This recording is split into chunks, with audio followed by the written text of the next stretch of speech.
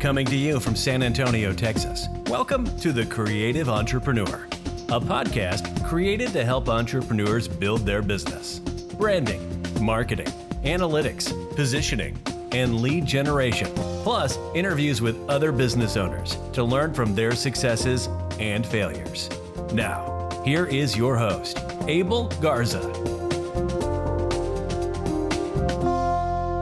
So many focused leaders hone in on certain aspects of leadership that effectively contribute to the overall organizational goals. And the effectiveness of many is trial and error. However, seasoned leaders know which ones are most effective. And when utilizing the most effective strategies, such as creating buy-in, regular feedback, communication, leading by example, it lends itself to certain productive teams and building pride within the organization. So effective leaders, they look at these strategies that are effective and ineffective. And pragmatically, it is essential for them to focus on areas that are ineffective and acknowledge the uses that could potentially hinder the organization. So whether through poor communication, poor organizational goals, continued criticism, whatever the case may be, these organizational changes by these leaders are the framework to conceptualize how the system is balanced. So it's very important for leaders to really look at how organizational change works. And it's very, very important that they utilize certain steps in place in order for their organization to change. Today I have a great guest for you, and we're going to be talking about organizational change and leadership. You know, change is inevitable in business, and so if you're not going with the flow, you're not being flexible, and you're not changing, you're pretty much stagnant. Our next guest is going to be talking about organizational change and some of the systems in place that she's had and some of the successes that she's had through healthcare. So please help me welcome Cheryl Mobley. How are you doing today? I'm doing great. It's fabulous to be here. Awesome. So we're going to be talking about leadership and organizational change. And it's really exciting because a lot of times people, when they start a business or they have an existing business, they remain stagnant. They just go with the flow, keep the ugly baby, so to speak. And what we want to do is we want to evolve and become better. And those techniques and those systems that we put in place to adjust to those changes sometimes can hinder or sometimes can feel like overwhelming to some of the folks that are working in the organization. So I'd like to get a little bit more information as to who you are, what you do, and how you help your customers. Okay, so perfect. So I have, how do we put this delicately, a varied background, right? Which when I was younger, I thought was a point of failure, that I hadn't done like one thing. I didn't have this plan. I was going to do X by 20, this by 25. I didn't. And so ultimately, I ended up being asked to serve as president of a hospital. And that was never in my plan or agenda. But it was a fabulous experience because we had an amazing team and we did a lot of things to set that stage, right? And to nurture that. And that team is what allowed us to consistently hit 99th percentile performance when we were measured against most of the other hospitals in the US. And as everybody knows, and I'm not saying it shouldn't be the case, but healthcare is really regulated. And so you have a lot of, shall we say, input, right? Telling you what to do and how you will do and how much you will get paid. So a lot more than your listeners are going to be dealing with, fortunately. And so that stacks the deck, but it's also incredibly important because everyone who trusts you to care for them and their families deserves your absolute best all the time. And so that's what we did. We kind of raised the bar really high and hit it really high. And so because of that experience and the polar opposite experience, probably like a lot of your listeners have had, I've worked in an organization that sucked the life out of me. Yeah. And I hated to get up and I hated to go to work. And I had a 2-hour commute every day to this lovely job, right? And when I came home, there was nothing left except enough to crawl into bed and start all over again. And that's no way to live a life. Yeah, right? absolutely. Life is too long and too short. And the service we could have been providing in that organization really didn't come to fruition, right? Because I wasn't the only one that it sucked the life out of. And so having those polar opposite experiences of, please don't make me go to work again. And wow, we're doing some amazing things and what great people we work with. And not that we were perfect, we're not. I'm certainly not perfect. I do things I wish I hadn't done. I could tell my team, if we are breathing, we are making mistakes. Just accept it, learn from, and move on. And so in the midst of that, served in this hospital in that role for 5 years. And I started having other people come and say to us, y'all make it look easy, and I know it's not. What are you doing? And that really forced me to sit down and go, what do we do differently? You know, I mean, what is it? Because there's a lot of other fabulous leaders that aren't getting these same results. And so I sat down and reverse engineered based on my knowledge of what we did and based on my knowledge of what other leaders did or didn't do and how their teams did or didn't respond. And so I created a framework, the B99 kind of guiding questions framework, because I make everybody psychotic, I think, in questions. Yeah. That's just the way my brain is wired. And so I knew that I needed to leave the hospital setting because the hospital was going fabulous. You could pull me out and it wasn't going to affect anything, right? I mean, we had so many things just kind of rocking and rolling. It wasn't dependent on me. And so I started an organization on the side at the time called Recalibrate, which its sole purpose is to help other leaders lift their organization to 99th percentile performance. And after about a year or so of that, I decided it was time to step away. I had to go one way or the other decision. I couldn't keep doing both. And so decided to step away from the hospital and go full time into Recalibrate, helping leaders across industries. It doesn't matter to me what your industry is, because I'm not coming in saying, put this oil well here, right? Or go do that marketing technique there, because I'm useless at that. The things that we help organizations with are agnostic, to your industry, right? They don't matter. And so that's a long answer to a short question, right? But it was that polar experience, because most people have never had the experience of working in an organization that's hits 99th percentile performance. And the reality is only 1%, right? Yeah. You know, I mean, but for those leaders that want to get there or want to speed up their journey there, those are the ones that I engage with. The ones that say, I just care about the bottom line. I'm going to get in and get out. Doesn't matter if my people aren't happy. So what, I can get more. Those are not the leaders that I engage with, because that's just not how I approach the world. I think life is too long and too short to be miserable, right? And I think so many organizations miss the opportunity to make the impact they could make, right? If their organization operated at that level and their team was really engaged and not just a body that was taking up space. Yeah. Well, I mean, businesses nowadays, they face many challenges a varied range of challenges. And I think a lot of times managing the teams is a top concern. Leaders both in new and established firms alike, they face these challenges, and managing different individuals to ensure that the success of the project or the team or the organization, whether it be a product or service, is essential. So, what are some of the steps that you have seen? You find are successful when you are dealing with these organizations? I mean, because you're looking at it from an organizational perspective, right? So we're not making enough money, we're not generating enough revenue. What step do I need to take initially to start seeing a change? And that's a great question. And part of the non-easy answer to that is it depends on the organization, right? Because part of what I do when I start working with leaders is I do an assessment. And if I've got a team of leaders, I tell them this is not a group exercise. Okay. I want you to do it individually. I want to learn from your perspective. And so I would say, I'm thinking back, without fail, it always starts with a lack of shared clarity. Clarity to the point that you could say it in a really just a few words. What are we here to do? Because if the leaders can't answer that and it's not the same, then your team doesn't have a hope. And unless you want to sit over your team and do A, okay, something changed, do B. Oh, I changed my mind, do X, right? They need to have that understanding as well. And that's really, really lacking in most organizations. The question that I ask that usually is a stumper for everybody under the clarity driver, which is where I always start, is what do you want to be true in your future? And it's a short question, but it's not one you can go, I want da-da-da-da, right? Yeah. It's like, no, really, what do you want to be true in your organization's future?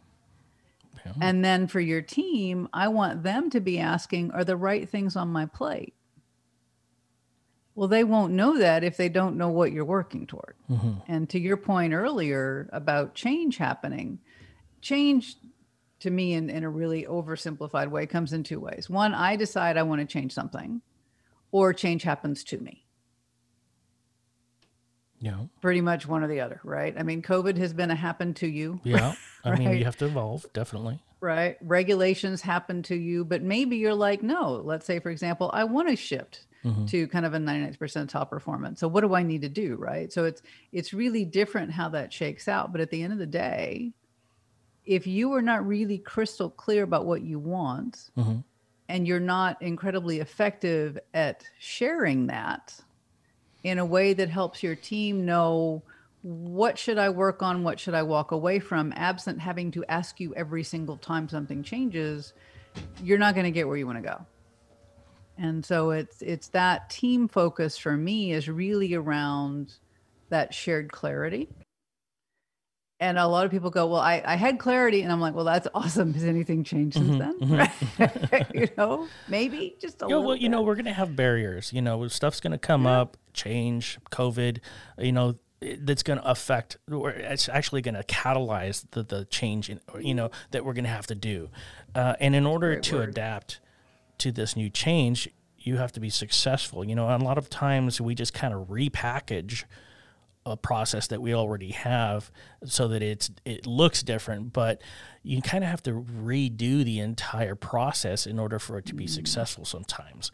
And so, does that entail like a new environment, new strategy, new team? It all varies, And so when we look at these changes that organizations are facing nowadays, it's inevitable. But the question is not so much the barriers, because you're going to run into these situations, but do you change for the sake of change?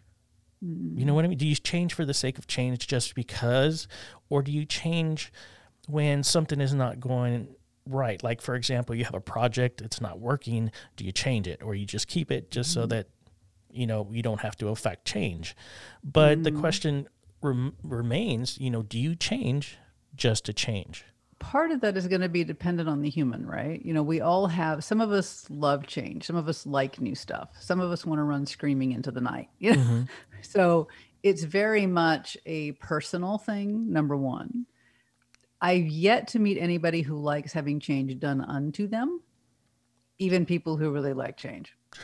And so part of it then becomes, and I've had, on my own, one of the questions I have to ask myself, and I think is a great question for your audience to ask themselves, when a lot of things are coming at you and there's a lot of change, or things didn't go like you thought they were going to go, and you had these grand plans and now you're like, this is not working.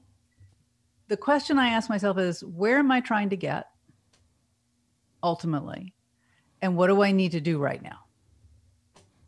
And it's that long range focus, but then bringing it back to what right now may not be exciting, may not be where I hoped to be, may not be where I wanted to be, but right now, what is the next thing I need to move my feet or my mind to do to start to move in that direction? Yeah, absolutely.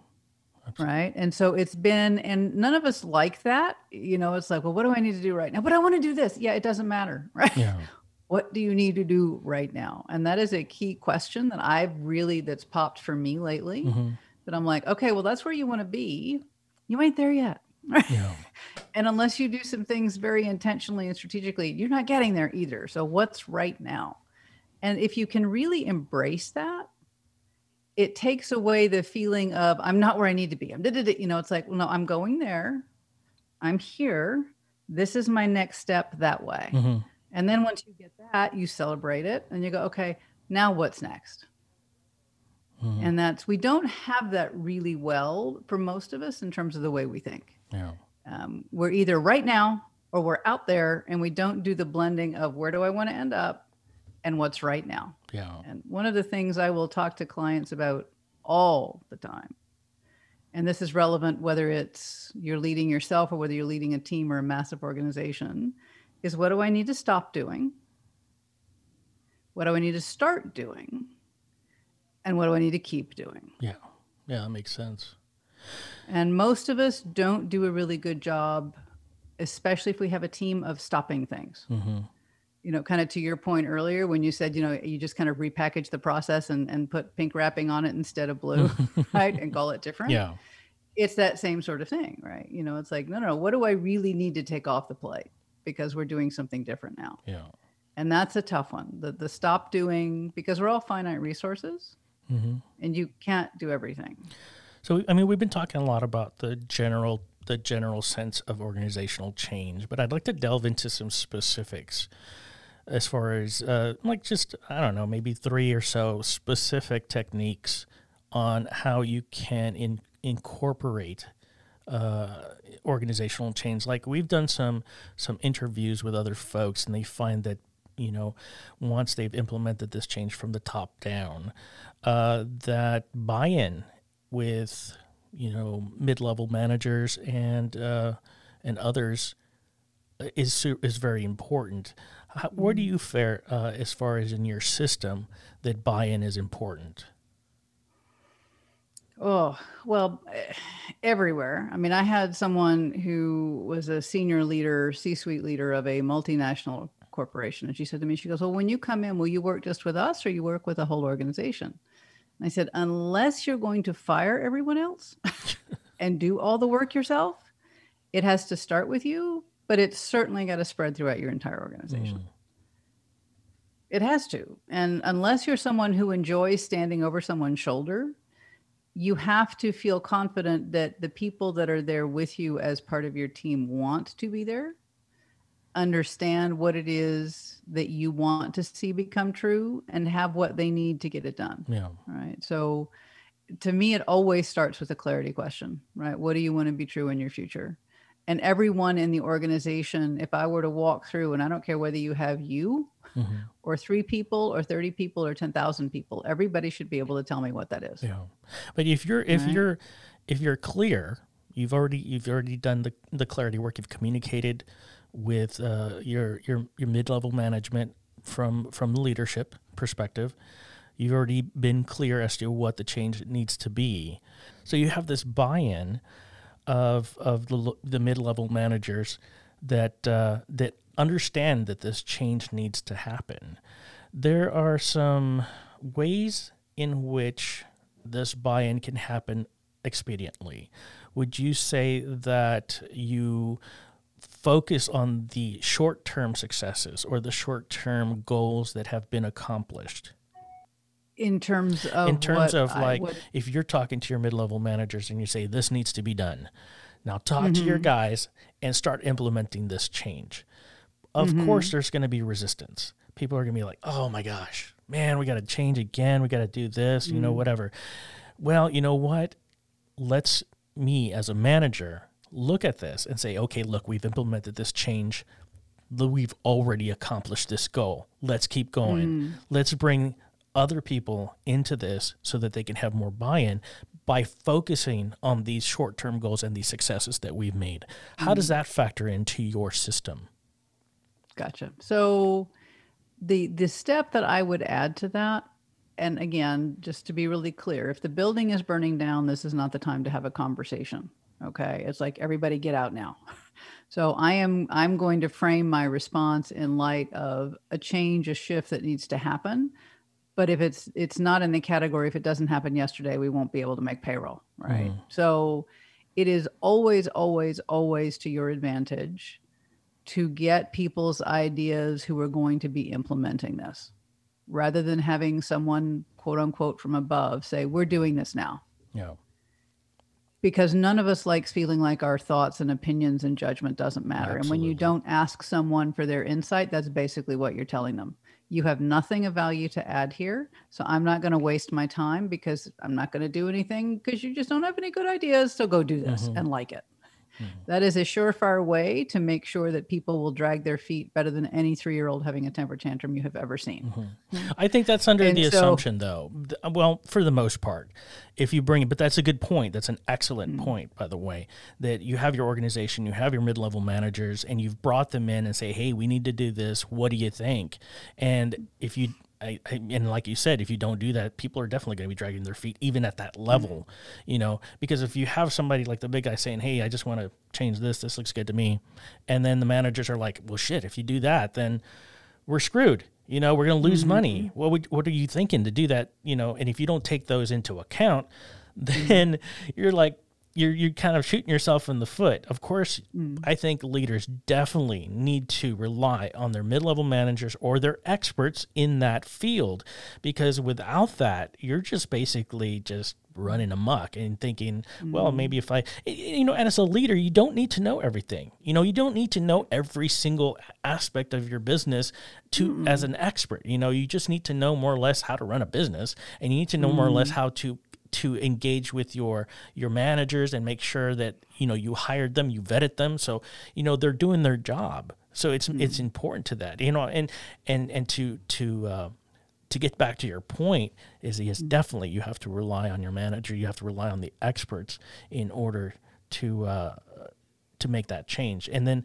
I think as you follow through with your managers, those managers are the ones that have already bought into the idea of like, okay, this would definitely help. Now it's their job to bring the others in, you know, on board.